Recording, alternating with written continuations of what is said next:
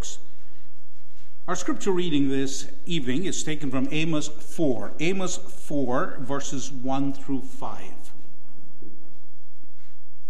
I'm going to read these words. Ask that you give attention to them. Amos 4, 1 through 5. Hear the word, you cows of Bashan, who are on the mountains of Samaria, who oppress the poor, who crush the needy, who say to your husbands, bring wine, let us drink. The Lord God has sworn by his holiness, behold, the days shall come upon you when he shall take you away with fish hooks, and your posterity with fish hooks. You will go out through broken walls, each one straight ahead of her, and you will be cast into Harmon, says the Lord. Come to Bethel and transgress, and Gilgal multiply transgression. Bring your sacrifices every morning, your tithes every 3 days. Offer a sacrifice of thanksgiving with leaven. Proclaim and announce the freewill offering. For this you love, you children of Israel, says the Lord. Let us ask God to bless his words to our hearts. Let us pray. Lord, take these words and teach us. They're very strong words, but you never gave us anything that was useless. There's a purpose, and let us learn the purpose of your word, so that as we look ahead to this year, to all the things that will occupy us, whether in industry or in farming or day-to-day projects around the house, that we will be reminded, that we will be challenged to depend upon you and not to abuse what you have given to us and not to crush others in the process. Hear us, for we ask in Jesus' name. Amen.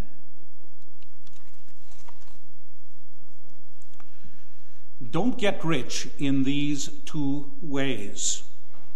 Our brothers and sisters in the Lord Jesus Christ, Amos's prophecy was directed to the prosperous nation of Israel before it fell to the Assyrians in 722 BC under Shalmaneser. It was a time in Israel when people were comfortable in their daily lives. It was a time of prosperity, at least for some. The rich, Amos says, had 2 homes, one in the city, one in the country. They even had paneled housing, something that was not common in the Middle East. But that wealth and prosperity came at a great price. Their wealth and prosperity often did not come by blessings from God for obedient living. Rather, that prosperity came from plundering the poor and perverting worship. So the peace that Israel enjoyed was actually the peace before the storm. And there was a big storm coming in the form of the Assyrian army. And when you think of the Assyrians, think of those who would grab babies and bash their heads against brick walls as part of their savaging of a nation and decorating their streets with the skulls of people they killed. So there was a storm coming, and it was a big one. Today we'll examine the consequences of Israel's wrong methods of getting rich and then see what happened. Our headings are 3. Don't get rich by oppressing the needy. 2nd, don't get rich by corrupting worship. And then 3rd, or you will suffer the consequences. And our goals are that you will learn that wealth gained by inappropriate methods will be the ground of the loss of God's favor and will bring judgment on God's people, making them unable to fulfill their kingdom duties to their Savior. So there's always an angle that points us to the Lord Jesus Christ. First, we will look at don't get rich by oppressing the needy.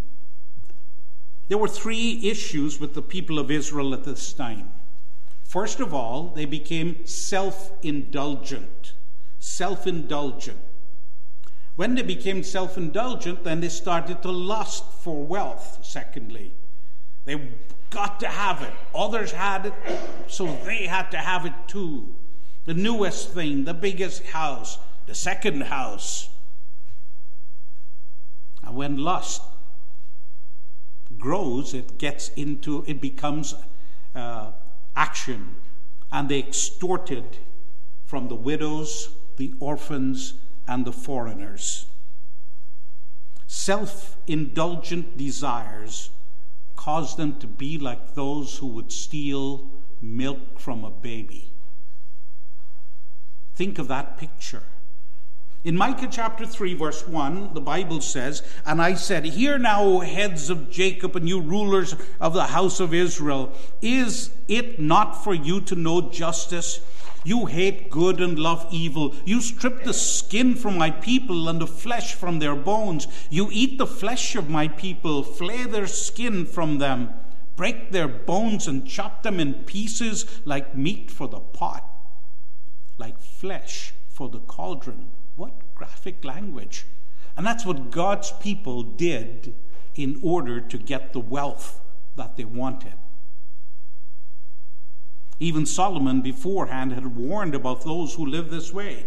He was saying, if you live for yourself, trouble is on the horizon. Ecclesiastes chapter 11 verse 9 says, "Rejoice, O young man, in your youth, and let your heart cheer you in the days of your youth. Walk in the ways of your heart and in the sight of your eyes. But know that for all these things, God will bring you into judgment."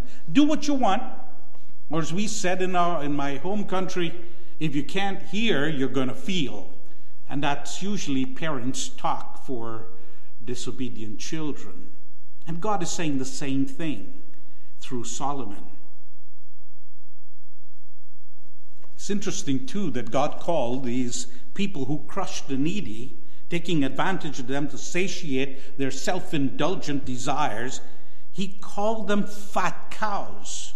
Now, in our context, we read that and we think that's an insult in terms of the size of the person.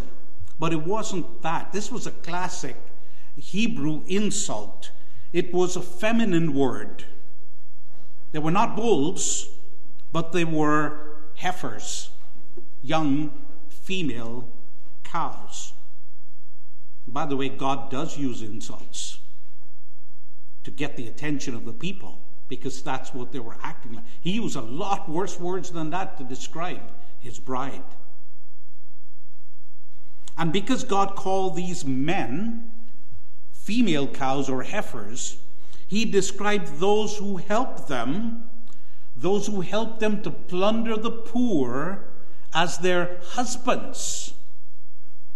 You see the nature of what God is saying here, the kinds of insult.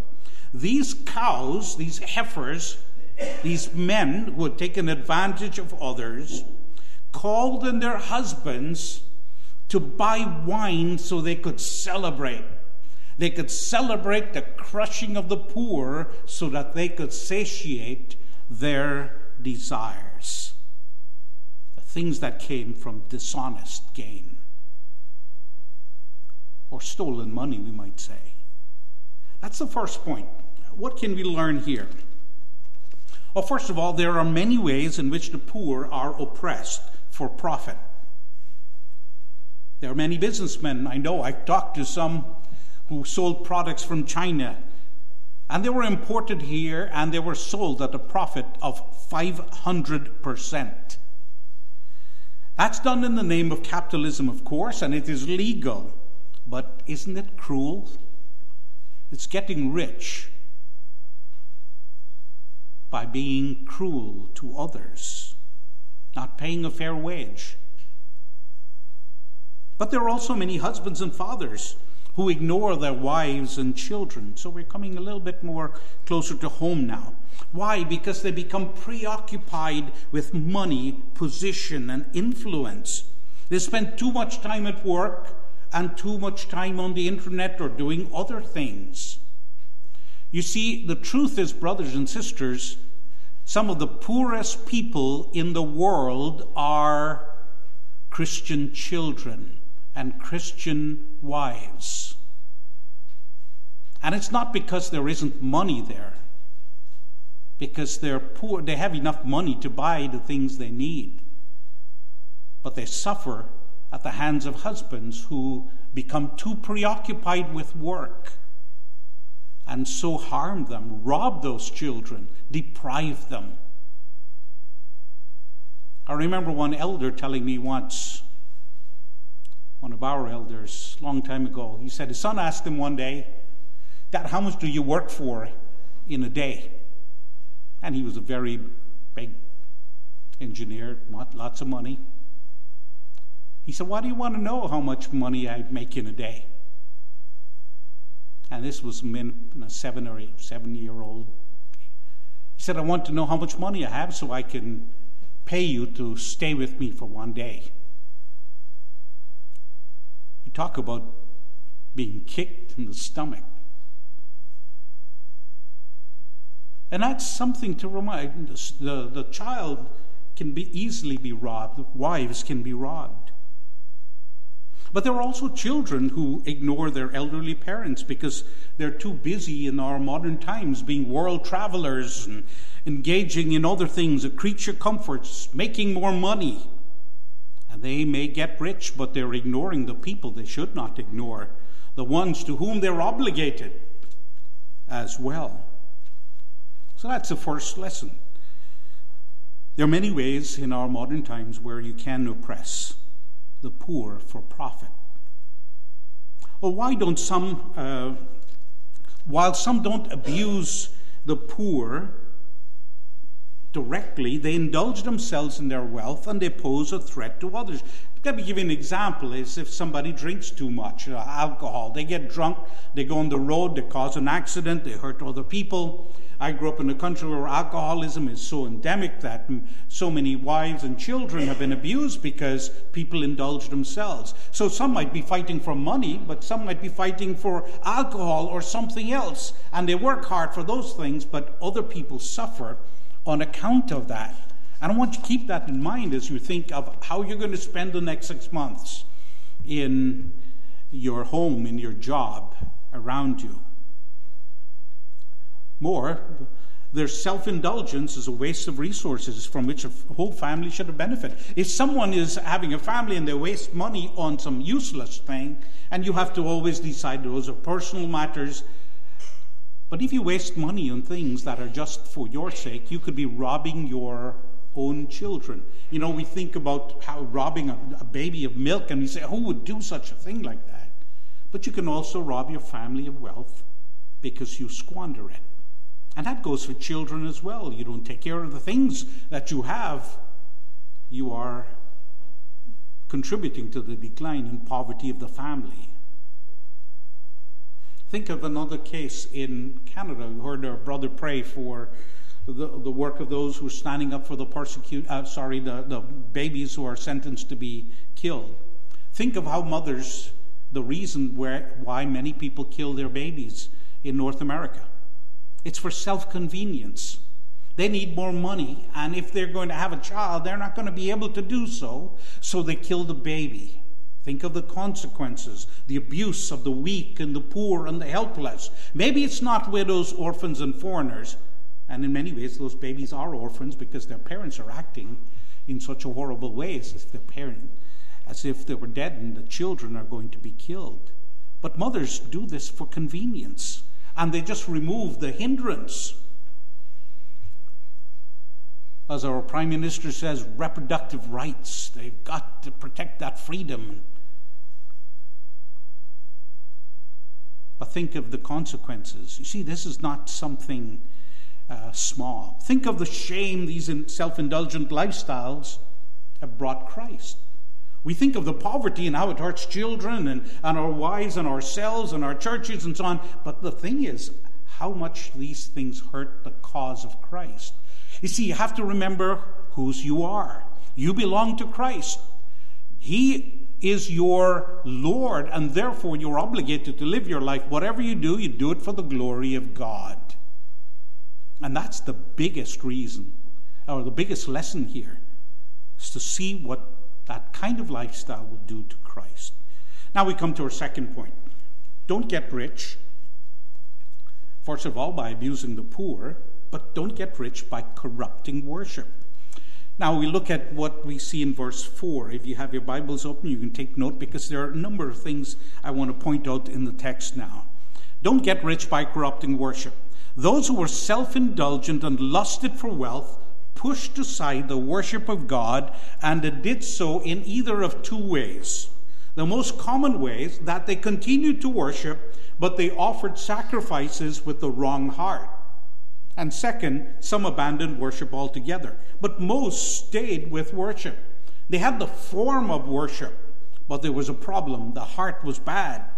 They offered sacrifices in a formalistic way. And if you want to see what formalism is, you read in the Sermon on the Mount. The Lord Jesus pointed out one of the themes of the Sermon on the Mount was to rebuke the Pharisees for their formalism. So they would go through all the forms. They would fast. They would pray. They would give. And they would give so everyone can see. They had the rituals down, but the heart was not right. I like to describe formalism like souffle, because I like to talk about food. Souffle it's such a beautiful shape. It looks good, but you drop your hand in it, it goes right through. There's no substance there. It looks like a cake, but it's not real cake. And that's how these people were living their lives. So what did they do? Look at some of the things that they did. They brought their morning sacrifices in verse 4. Bring your sacrifices in the morning, the Lord says. That's what they were doing. But they had no love for God. They brought their tithes to God every 3 days. You didn't have to bring your tithes every 3 days. These people were showing some action, but they had no heart behind it. They thought that this would pacify God. Let's just give him some extra. Right? I had one man who told his son, as a member of our church, well, I will work on Sunday so I can give more money to the church. As if God were desperate for money. And the cattle on 1,000 hills didn't belong to him. Well, these people would bring their sacrifices or their tithes and thought that God would blink at their sin, that could bribe God. They also brought peace offerings with leaven. Now this is unique, because the peace offering with leaven, you couldn't put it on the altar, but you could enjoy it together. This is what you would have with each other. So it was a celebration. It was a fellowship. It showed closeness between God and man and man and man. So they looked again like they had good form, but the heart was rotten. They also brought free will offerings in verse 5.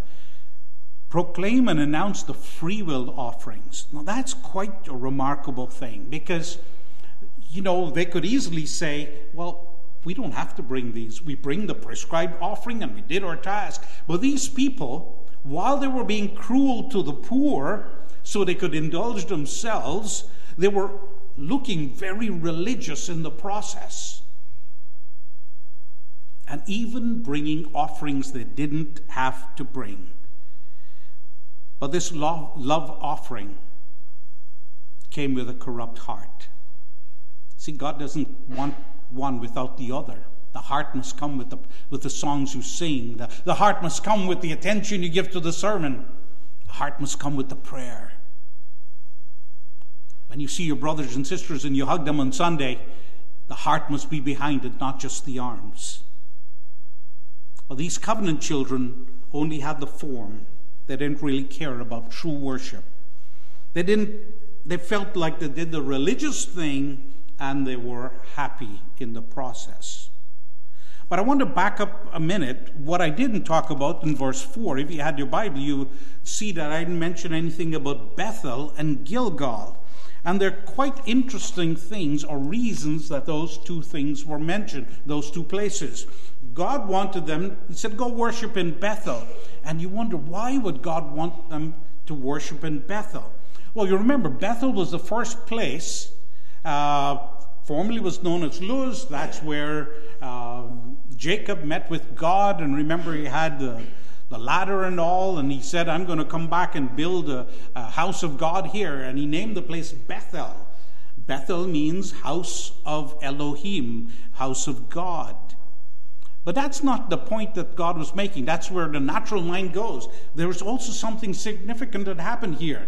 This is the place where Jeroboam, after Rehoboam caused the kingdom to be split, Jeroboam told the people, I want you to stay here in Bethel and worship. Don't go to Jerusalem. And there he set up the calf, one of the calves that he set up, and say, this is the God who brought you out of Egypt. This is the God you ought to worship. So God was really saying, that's where you look like you're going. Idolatry. You moved away from worshiping me. You're worshiping a false god. And what about Gilgal? Well, remember, Gilgal was first a place of promise. That's where the Israel camped on the west side, in the west side of the Jordan, right in front of Jericho. God says, everyone needs to be circumcised. And you have to trust me and wait. And there was a renewal of the covenant before God. And it was a wonderful thing. But later on, Gilgal, that's where King Saul was made king. And that's the place where he offered illicit worship. He took on the job of making sacrifices and acting like a priest when he wasn't a priest. And he had no business doing that. Yeah, that might have looked good that the king was interested in the worship of God, but he had no business making sacrifices. So God was reminding them of this as well. Not the good part where they had made covenant. Maybe God wanted to remind them in the background, but surely he was pointing to them at the corruption of their worship during the time of Saul. They were acting in this arrogant way as he did.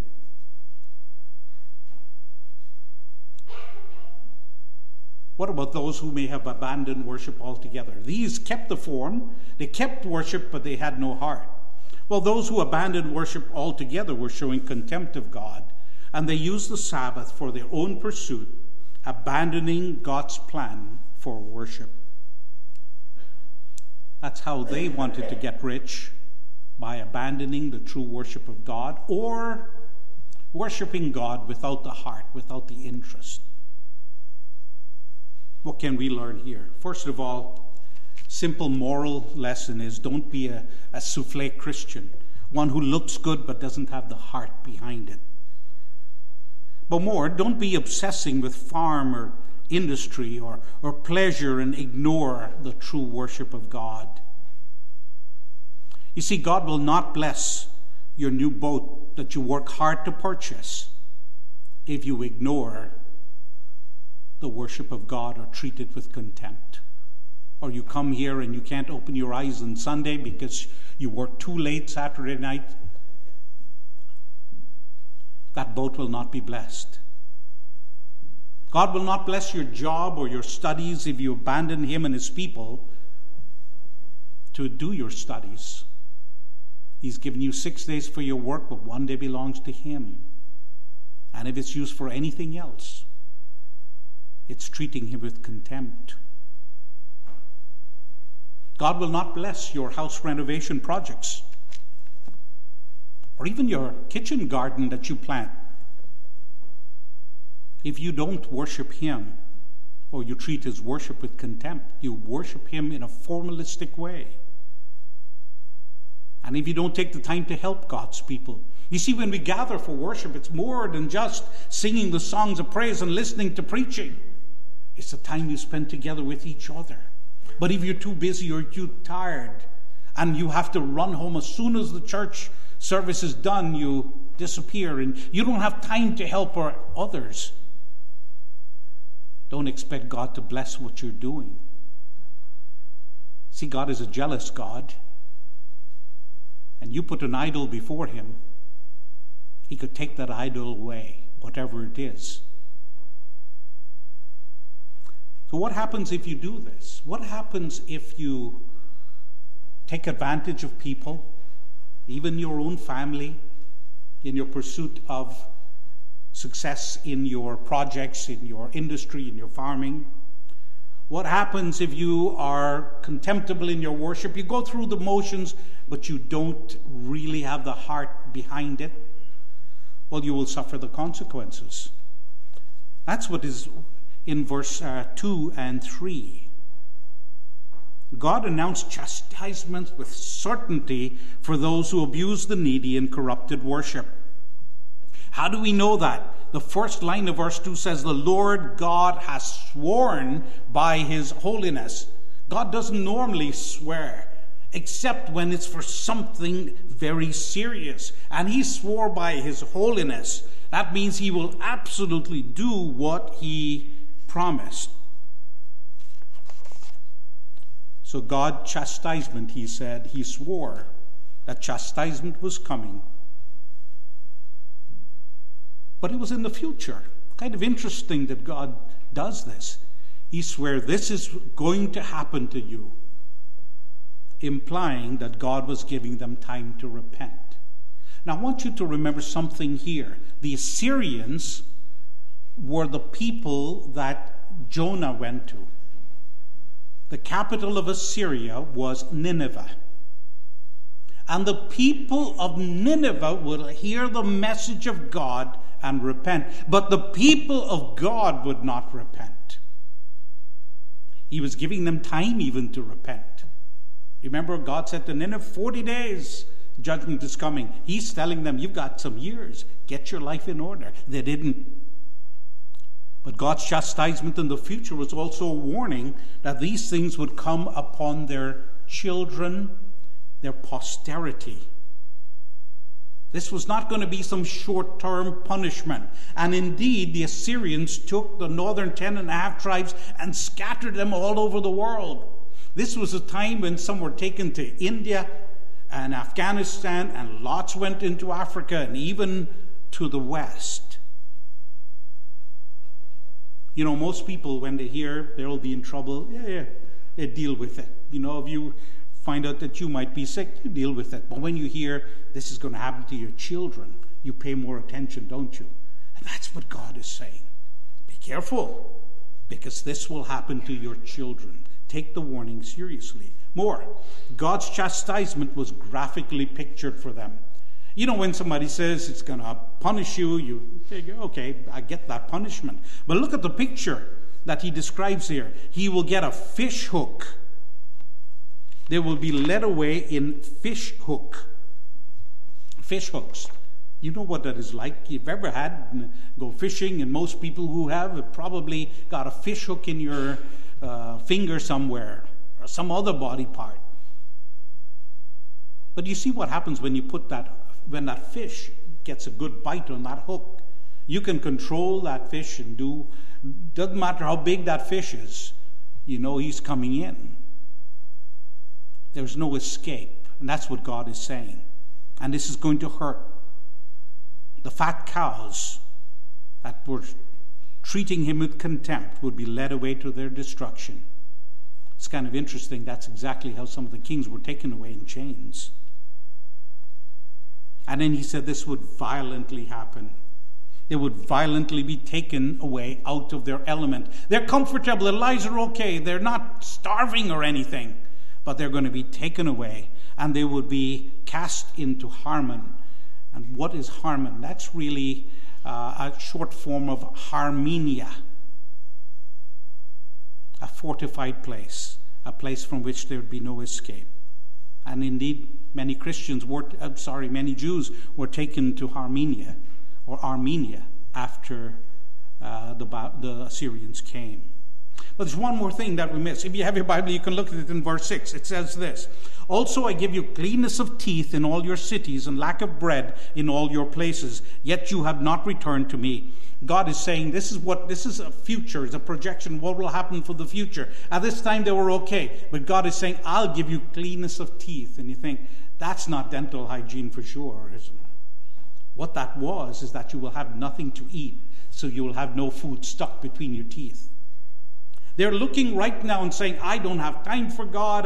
I'm going to take advantage of the weak so I could get rich. I'm going to ignore worship so I could get rich. And God saying, all you have. And you read the same thing he said in Haggai. You'll put your money in your pocket and they'll put holes in it. So you will lose what you think you're gaining. And that's what God is saying to them. Cleanness of teeth. So what can we learn from this judgment, the consequences? Those who reject God's way of provision, and that's by hard and honest work, or inheritance from those who worked hard and honestly. Now these people will be chased out. There's no escaping. See, God is watching and seeing your every indulgent moment. Nothing escapes his eye. And he sees if you indulge yourself at the cost of the poor and the cost of worship. And those who crush the poor and those who pervert his worship will be dragged like a fish with a hook in its snout. And yet, it will be even worse than that, won't it? Because hell is a place of eternal fire. They'll be locked away, not just in Armenia, in the walled city. They'll be locked away in hell, from which there is no escape. This is a serious matter, brothers and sisters. Let's conclude. The desire to be self-indulgent caused many in Israel to abuse the poor and the needy, robbing them. They abused the widows, orphans, and foreigners, and even their own people, even their own children and their wives. Israel's most important duty, the worship of God, was then ignored in this perilous pursuit of personal pleasure. And then God called them names, bad names. He threatened them, even giving them the details of the punishment he will put upon them and their children. So what do we leave with here, brothers and sisters? I know this is a very strong sermon, and it's always nice to have something encouraging, but this is what God gave to us. What do you leave here with? 1, material advantage gained by inappropriate methods at the expense and abuse of the poor, or at the expense of true worship, will never be blessed by God, and you can count on his judgment. Keeping in mind that the poor may be your wife or your children or your parents or your country or your church. But it's not all negative. Realize how much you have in Christ. Think of the fact that you are a child of the Son of God. You are the one, your Father is in heaven. He is great enough. He controls heaven. He is your Father. He cares for you. You have a new heart, a new name, a new record, a new life. You have eternity in your hearts even now, and will receive the blessing that I cannot see and he cannot hear or understand, or mind cannot understand, the wonderful things that are awaiting you. That's what you have in Jesus Christ. The burden of your sins have been taken away. So you don't have to become obsessed with and pursue ordinary things at the expense of that which is important. God does not want you to sacrifice the needy and sacrifice his worship for your own pleasure. He's given you the things that you need.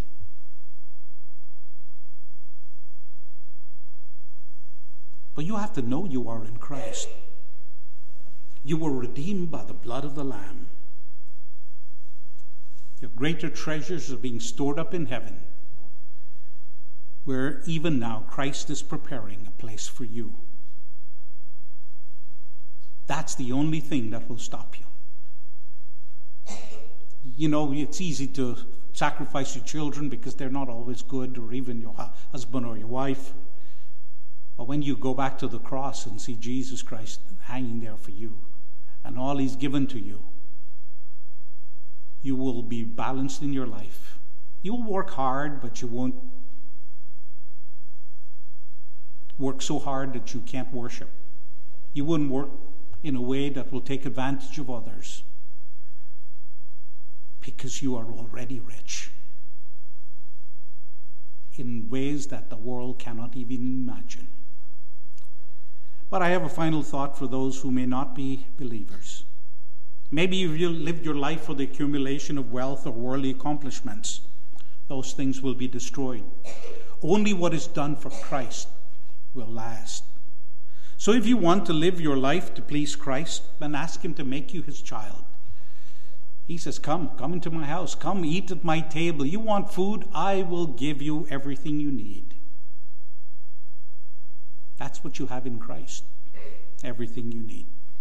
Come to him today.